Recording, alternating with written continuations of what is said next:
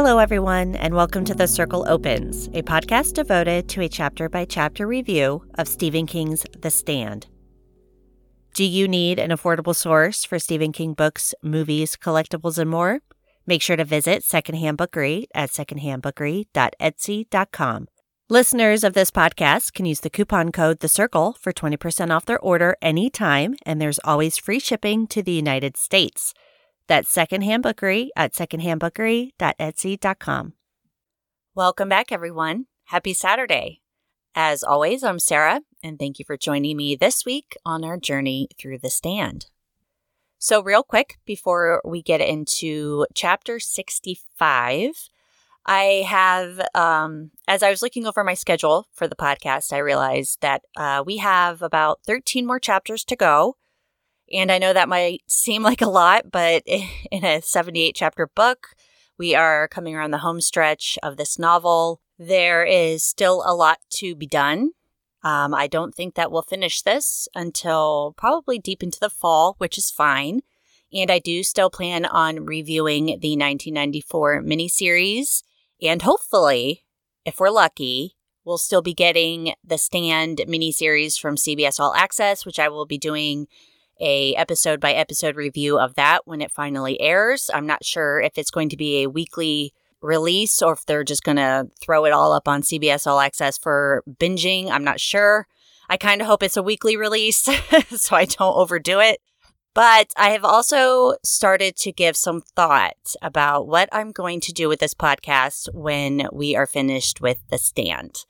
I'm having a great time. I really, truly appreciate all of my listeners. So I've been wondering if I want to continue, grab a new King novel and review that chapter by chapter, or if I want to change the formatting to just reviewing King novels as I read them.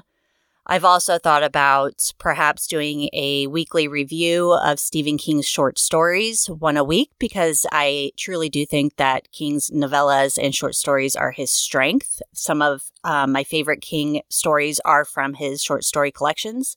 So it's just something I'm starting to think about. And obviously, I'm going to reach out to you guys to see if you have any interest and me continuing my reviews of Stephen King's works, or if you're happy with The Stand, The Circle Opens podcast being just a standalone podcast for this book. And I will be reaching out to you guys on social media just to see what you guys think. You can also email me if you have any thoughts or suggestions at thecirclecloses@gmail.com. And it's just something to think about. I don't think it'll probably be winter time, maybe November, before I even start really pushing into that. But I like to be a little prepared, which is strange because I'm so unorganized everywhere else in my life. So anyway, with that being said, let's go ahead and jump into chapter 65 of book 3 of The Stand. To recap the last two chapters, chapter 63 was a short one. In Las Vegas, Julie Lowry spots and recognizes Tom Cullen as he is coming back from his work at Indian Springs. In chapter 64, a dying man, otherwise known as Harold Lauder, is writing in his journal on the side of the road. The day before, he and Nadine had been riding on their cycles when Harold's bike slid on an oil slick, sending him over the guardrail and down the side towards a ravine. He shatters his leg pretty badly, but Nadine refuses to help him. It turns out Flagg gave her a choice. Let Harold die this way or kill him when he gets to Vegas. Nadine chose this way, seeing it as mercy. Harold attempts to shoot her, but some unseen force pushes him down. And with Nadine gone, Harold writes to whomever might find his body that he's sorry for what he did to the Free Zone, that he was misled, though he couldn't deny that he had done everything of his own free will. After signing the letter Hawk, the nickname given to him in Boulder, Harold kills himself. We begin chapter 65 with Randall Flagg. He's camping out north of Las Vegas in Emigrant Valley, and he's pretty mopey. The book says moody, but I'm going to go with mopey here because I like that word better. He has a small fire built where he's cooking a rabbit, and there are wolves nearby watching him, howling at the smell of the cooking meat. And all it took was a look from Flagg for them to start fighting one another, providing him some entertainment. But even that got boring for him after a while. Flagg was too busy thinking, because things were not going well for him. There were bad omens in the wind, evil portents like bats fluttering in the dark loft of a deserted barn. The old woman had died, and at first he thought that was good. In spite of everything, he had been afraid of the old woman. She had died, and he had told Dana Jurgens that she had died in a coma. But was it true? He was no longer quite so sure. He had developed a sort of third eye. It was like the levitating ability, something he had and accepted, but which he didn't really understand. He was able to send it out to see, almost always, but sometimes the eye fell mysteriously blind. He had been able to look into the old woman's death chamber, had seen them gathered around her, their tail feathers still singed from Harold and Nadine's little surprise. But then the vision had faded away, and he had been back in the desert, wrapped in his bedroll, looking up and seeing nothing but Cassiopeia in her starry rocking chair. And there had been a voice inside him that said, "She's gone." They waited for her to talk, but she never did. However, Flagg no longer trusted that voice because of the spies. The judge had been shot in the face. Dana had gotten away from him at the last second despite knowing who the third spy was. That irritated him the most. He couldn't see the third spy. Anytime he tried to bring the image to his mind, all he saw was the moon. M-O-O-N, that spells moon. Who was it? And how had Dana been able to escape? He had known about her blade, but he hadn't known she would kill herself. There was also the matter of Harold. Harold had performed well. He had done everything Flagg and Nadine told him to do. He had even created the dynamite bomb that would have completely decimated the Free Zone Committee, only Mother Abigail's return had ruined it. All of that work to only kill 2 of the committee members. And then Harold had tried to kill Nadine. And Nadine had nearly let him, standing there with her mouth open, frozen to the spot, almost as if she had wanted to die. And who was going to end up with all of this if Nadine died? Who, if not his son? Worse than that, Flagg was starting to forget his memories of who he had been before he was Randall Flagg. He was losing himself. Once he had been able to look back over the 60s, 70s, and 80s like a man looking down a double flight of stairs leading into a darkened room. Now he could only clearly remember the events since the super flu. Beyond that, there was nothing but a haze that would sometimes lift a tiny bit, just enough to afford a glimpse of some enigmatic object of memory. Boo Dinkway, for instance, if there was ever such a person, before closing down again. The earliest memory he could now be sure of was of walking south on US 51, heading toward Mountain City and the home of Kit Bradenton, of being born again. He was no longer a man, if he had ever been one in the first place. In the past, he had been able to ditch out when things began to get flaky, but not this time. This was his time, his place. He would take his stand here. Perhaps it didn't matter that he hadn't been able to see the third spy or that he had lost control of Harold at the end. And somewhere there was Trash Can Man, as strange as Flagg himself, maybe more so, out there in the desert, sniffing out weapons that would wipe out the Free Zone forever. And in a month or so, jets would be flying, and when he was sure his new bride had conceived, they would fly east. But there was another possibility as well. The eye would show him in time.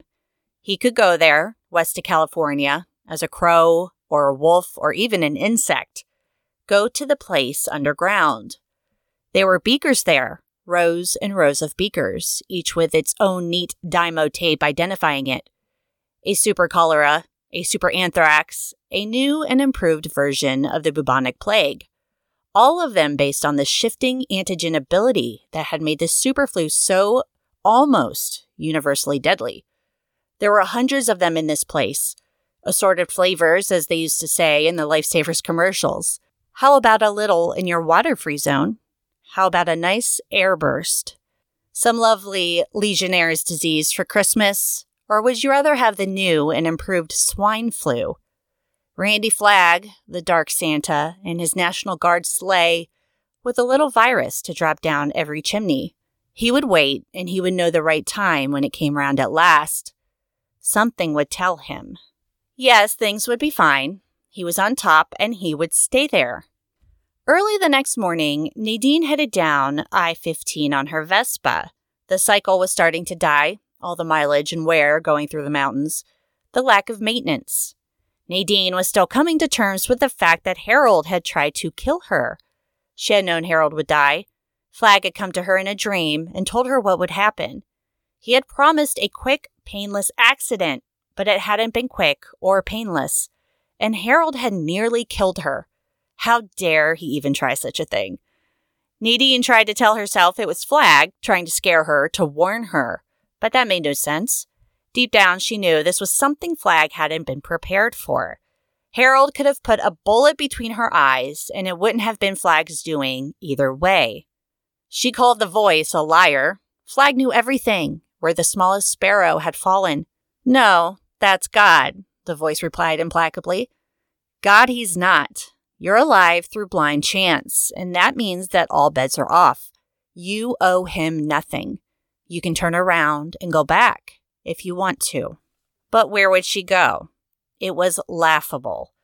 But if Flagg didn't know Harold would defy him and strike back at Nadine, what else didn't Flagg know? But it was too late. There was no turning back. She continued on the road that led to Flagg. The Vespa died that afternoon. There was a grinding clank deep in its guts, and the engine stalled. She could smell something hot and abnormal like frying rubber drifting up from the engine case. Her speed had dropped from the steady 40 she had been maintaining until she had been putting along at walking speed. Now she trundled it over into the breakdown lane and cranked the starter a few times, knowing it was useless. She had killed it. She had killed a lot of things on her way to her husband. She had been responsible for wiping out the entire Free Zone Committee and all of their invited guests at that final explosive meeting. And then there was Harold. Also, say hey, and by the way, let's not forget Fran Goldsmith's unborn baby. It made Nadine sick, literally. But she continued to walk down the road, at one point hoping that Flagg would send someone for her. But then she knew he wouldn't. She would arrive in Vegas, hungry, thirsty, and burning from the desert sun. The woman who had taught small children at a private school in New England would be gone, as dead as Napoleon. With her luck, the small voice which snapped and worried at her so would be the last part of the old Nadine to expire. But in the end, of course, that part would go too. At one point, she took off her blouse, not caring if she got sunburnt, and by dusk, she was a horrible color of red. The cool air that came with the evening made her shiver. She had left her camping supplies with the Vespa, and she didn't dare try to sleep in one of the abandoned cars. They were all but tombs of the dead. She would just keep walking. Soon Nadine realized that it was cold. Too cold. And Nadine suddenly knew that he was there. Flagg called to her, sitting on the hood of an old sedan, his legs crossed, hands laid lightly on his knees. He smiled gently, but Nadine could see his eyes were anything but gentle. He reaches for her, and she took his hands, feeling the heat from his skin. His hands slipped around hers and then closed over them, tight, like handcuffs. When he tried to kiss her, Nadine turned her face, causing his lips to press against her jaw rather than her lips. Flagg wasn't fooled, and he grinned mockingly. He revolted Nadine. But revulsion was only a scaly crust over something worse, a caked and long-hidden lust, an ageless pimple finally brought to a head and about to spew forth some noisome fluid, some sweetness long since curdled. Side note, if King ever decides he's tired of writing horror, he could totally write romance with that passage. Oh, he's got such a way with words. I love it. Nadine asked what she should call him. She had known him for most of her life, and she never knew his name. Who promised her to him, and why? Flagg responds his real name is Richard, though Nadine is doubtful.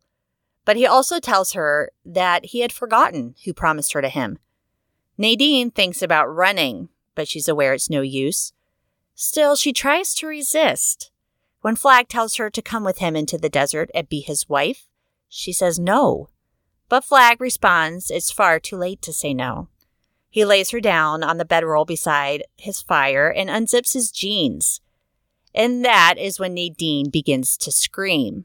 Nadine pealed forth scream after scream and tried to crawl away, and he grabbed her, and then she was holding her legs shut with all her strength. And when one of those blank hands inserted itself between them, they parted like water, and she thought, I will look up at the moon.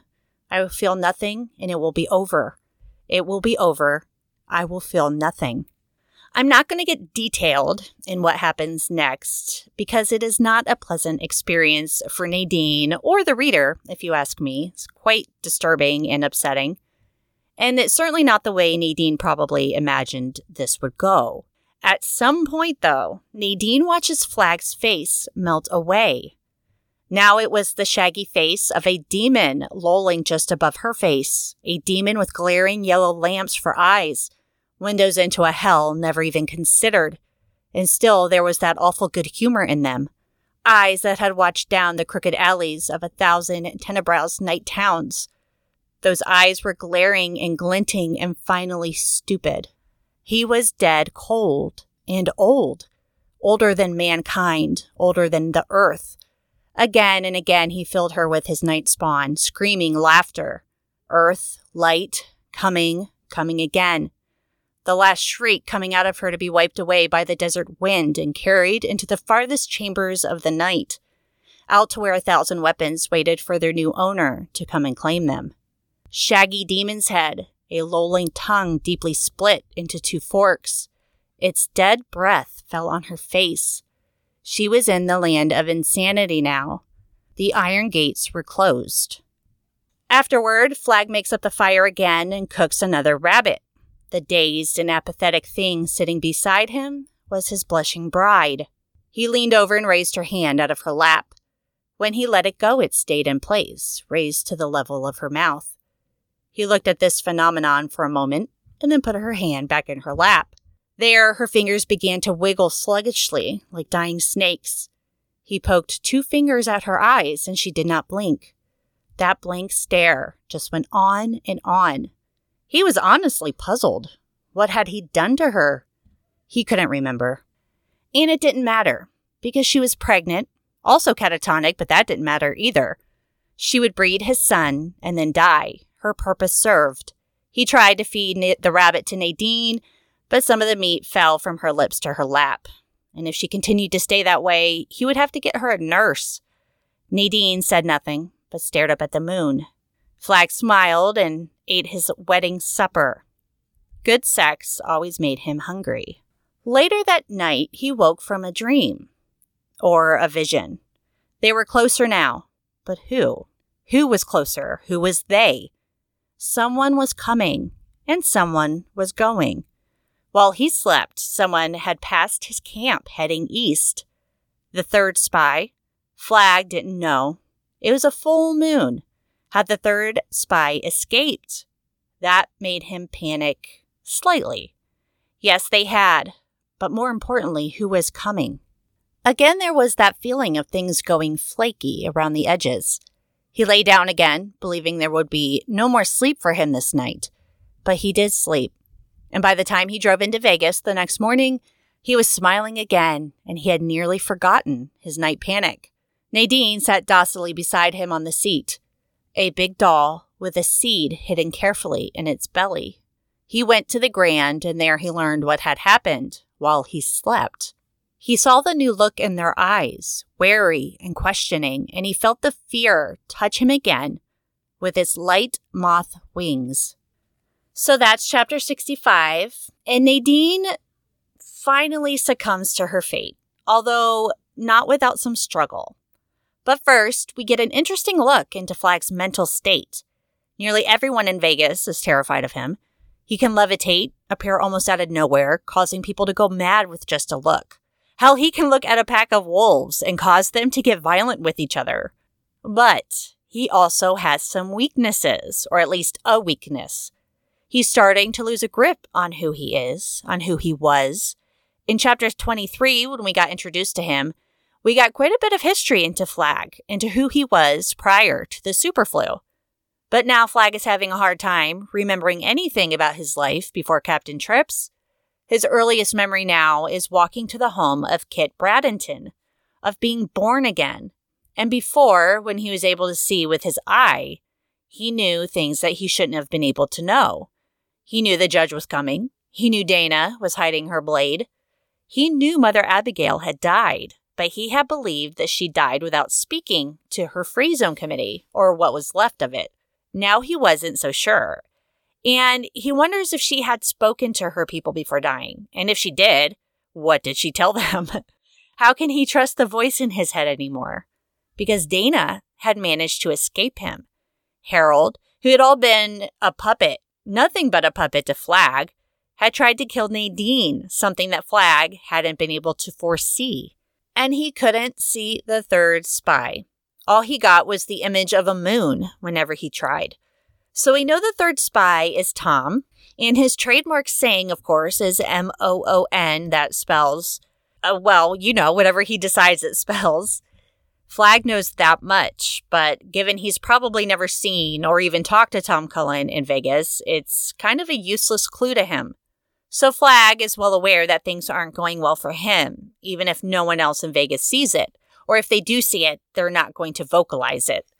He is still determined to wipe out the Free Zone. He has his jets nearly ready to fly, and if that doesn't work, he imagines he can go to that underground lab in California and get his hand on any number of germ warfare to let loose in Boulder. I assume that this is the same lab that concocted Captain Trips. So Flagg has several cards up his sleeve just in case. He is determined to stay on top no matter what. And of course, he plans to leave all of his power, all of his leadership, quote unquote, to his son. After his son is conceived by his bride, who of course is Nadine. I think it's really interesting that Flagg is having so much trouble seeing what he's used to seeing. His frustration that he couldn't be sure if Abigail died in a coma or not, or who the spy is, or that Harold would have tried to kill Nadine. Is this something that God did? Or maybe Mother Abigail? Maybe one of them, or together both of them, put a veil over his eye to make things more difficult for him. And it had to be done, okay? Because before, Flagg felt almost like an omnipotent being. He had magic, levitation. He's able to see everything that happens with his followers and beyond. We saw him, we saw him in Boulder watching Nadine. He's the one who knew that the Free Zone had found the ledger. He knew about Dana and the judge. He even knew what kind of car the judge would be driving. And if Flagg had no weaknesses, how on earth could the Free Zone ever win this battle? There had to be some chink in his armor. Otherwise, this is not a fair fight. The Free Zone has to have some kind of a fighting chance. Otherwise, how do we get invested, knowing that everyone is truly doomed? We obviously saw Flagg through this book becoming a very dangerous adversary, as Glenn would call him, for the Free Zone. And it is quite frightening to see all of his abilities, all of his power. I mean, he's able to look at you and make you go mad with just that look. So King had to give his antagonist, his villain, some flaw. Even if it's just one. One is all it takes. This is the mark of a good villain anyway. I want to see a little bit, I don't even want to say humanity or something relatable in our villain. I just want to see that there's something about them that can be exposed, that the good guys have even a slim chance of defeating them. So how will Flagg overcome this weakness? Or will his arrogance be his undoing? His frustration is continuing to build. He's starting to lose his temper. We saw how he was with Dana when she refused to give him the name of the third spy. So to me, it's not even that his inability to see everything he needs to see will be his downfall. It could be his reaction to that weakness. is what could take him down ultimately, is just how he responds to it if he lets his anger get the better of him. So with Nadine, even now, after leaving Harold to die, she continues to have internal debates about what she's doing. The mere fact that Harold had tried to kill her and could have killed her is startling to her, not only because she didn't know Harold had it in him, but because Flagg hadn't foreseen the possibility. Flagg had promised her that Harold would die quickly and painlessly, but that hadn't happened. If Flagg hadn't been able to handle Harold, so, what else could he lose his grip on?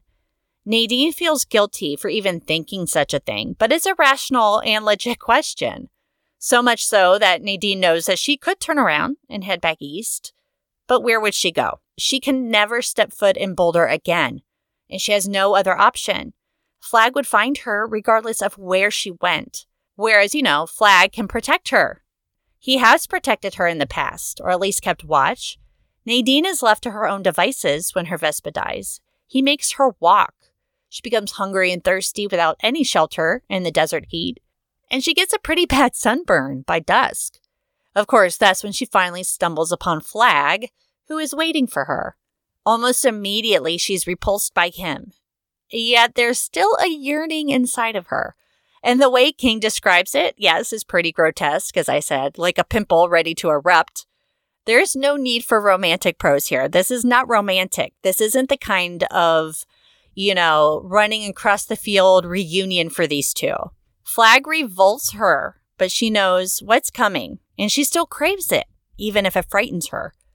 Nadine had been having doubts about Flagg for a while now, and being there in his arms, all of those doubts seem to have been affirmed. She does have questions, of course, but Flagg, he answers them, but are his answers truthful? Is his name really Richard? He can't remember anything prior to Kit Bradenton, otherwise known as Chris Bradenton, which, by then he was already Randall Flagg, though one of his many names in the past had been Richard. She asks who promised her to him, but he says he can't remember. Or is he lying? Or is that the truth, considering he has forgotten so many other things? Flagg tells Nadine to be his bride, and she says no. It feels like a weak protest, but even to the end, she resists him. And then he assaults her over and over. It's almost demonic in the way it plays out, and in Nadine's eyes, his face changes into something horrific and inhuman. I often wonder if his face really did change to frighten her, or if this was just how Nadine perceived him as this attack was happening. All Flagg wants with her is to impregnate her. This is not a love story. Nadine is nothing to him but an incubator. And Nadine, when all is said and done, goes catatonic. We've seen what Flagg has been doing to her over the course of the book. He's dipping into her life over the years, causing her hair to start to go white. And when he came to her at the abandoned drive-in in Boulder to tell her that the Free Zone Committee had found the ledger, his essence had entered her to control her physically for a bit, causing her hair to go completely white from the shock of it. And now, having him physically enter her, it's too much. She loses all sense of herself. She's gone mad, essentially. Flagg finds this mildly alarming, as he has no idea what he's done to her. He can't remember. But what does it matter? She's going to have his child, and then she'll die. Like Harold, Nadine serves a purpose, and once that's finished, what use does he have for her? I know she's been involved in some really horrible things, but I do feel for Nadine. Probably because all of this time she struggled with her fate. Maybe she didn't resist hard enough, but I think her one shot was going to Larry, who had rejected her. After that, she seemed to embrace what she was meant to do, although I feel like she had a completely different vision of Flagg and why she was promised to him. If she had known what he truly was, what he planned to do to her, what her purpose was, would she have fought harder? Like Harold said in chapter 64, he was misled. Was Nadine misled? Manipulated, yes, but like Harold, Nadine made a lot of her own choices, even when she felt like she didn't have any other options. It was like she was almost resigned to what was coming, and she clearly was not 100% on board with it, but she felt alone, and she had nowhere else to turn. What else was she going to do but but succumb to Flagg. We see that she even has regret and guilt over what she did to the Free Zone Committee. And at this point, Nadine believes they killed everyone in that house because she's unaware that Mother Abigail had returned and the explosion had only killed Sue and Nick, of the committee members at least. She recognizes her role in murdering so many people, including Fran's unborn child. So there is a little bit of conscience left in Nadine at that point. Earlier in the book, when we first met her, she always thought that, especially in a post-apocalyptic world where there was already so much death, murder would be the ultimate sin. And yet she did it. She committed mass murder, actually. And now she's gone. She might as well be dead, like Harold. Will she come out of her catatonic state? Or will she merely exist to bear Flagg his child before she dies? Or is murdered by Flagg? So what do you think? Is Nadine deserving of our sympathy? Our pity? Did she get what was coming to her, like Harold?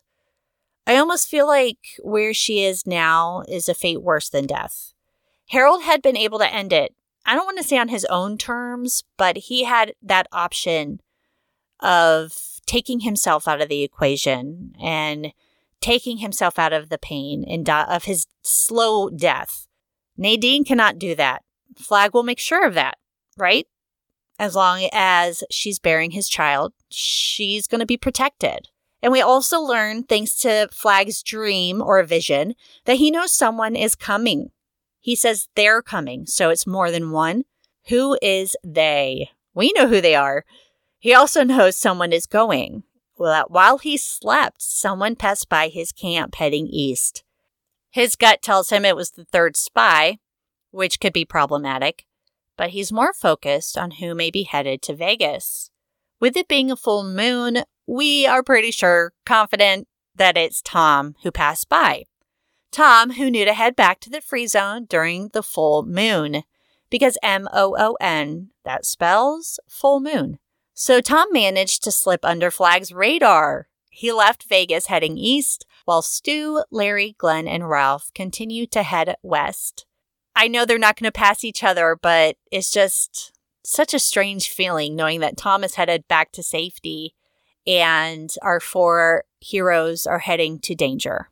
So at the end of this chapter, we're told that Nadine and Flagg get to the Grand in Vegas, and Flagg is told what had happened while Flagg slept, something that made him feel fear all over again.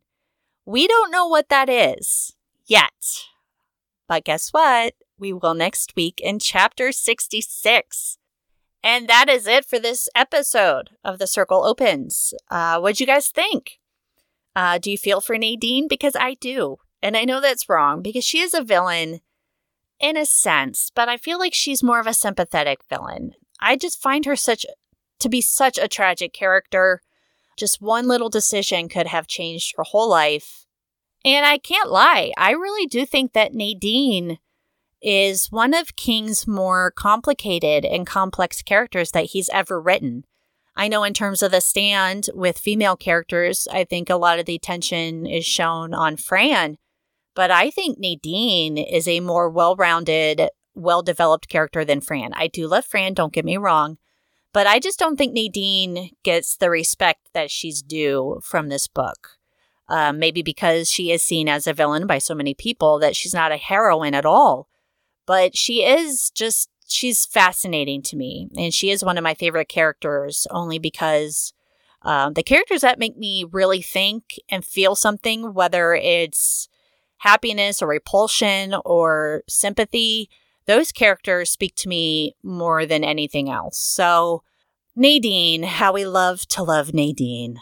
So I'm eager to see what happens with her in Vegas. So with that being said, you guys, I hope you're all staying safe and being healthy. I'm not going to get into how depressed I am about this COVID stuff and everything getting canceled and all that, but you guys know you're living it with me. So hang in there. If you are enjoying this podcast, please leave me a rating and review on Apple Podcasts. That would be fantastic. It really helps the podcast out a lot. I truly do appreciate it. It makes me smile every time I see one of you guys leave a review or a rating. And thank you to everybody who sent me emails at thecirclecloses@gmail.com. You're all amazing. You can also find me at social media places. It's early. on social media at the circle opens.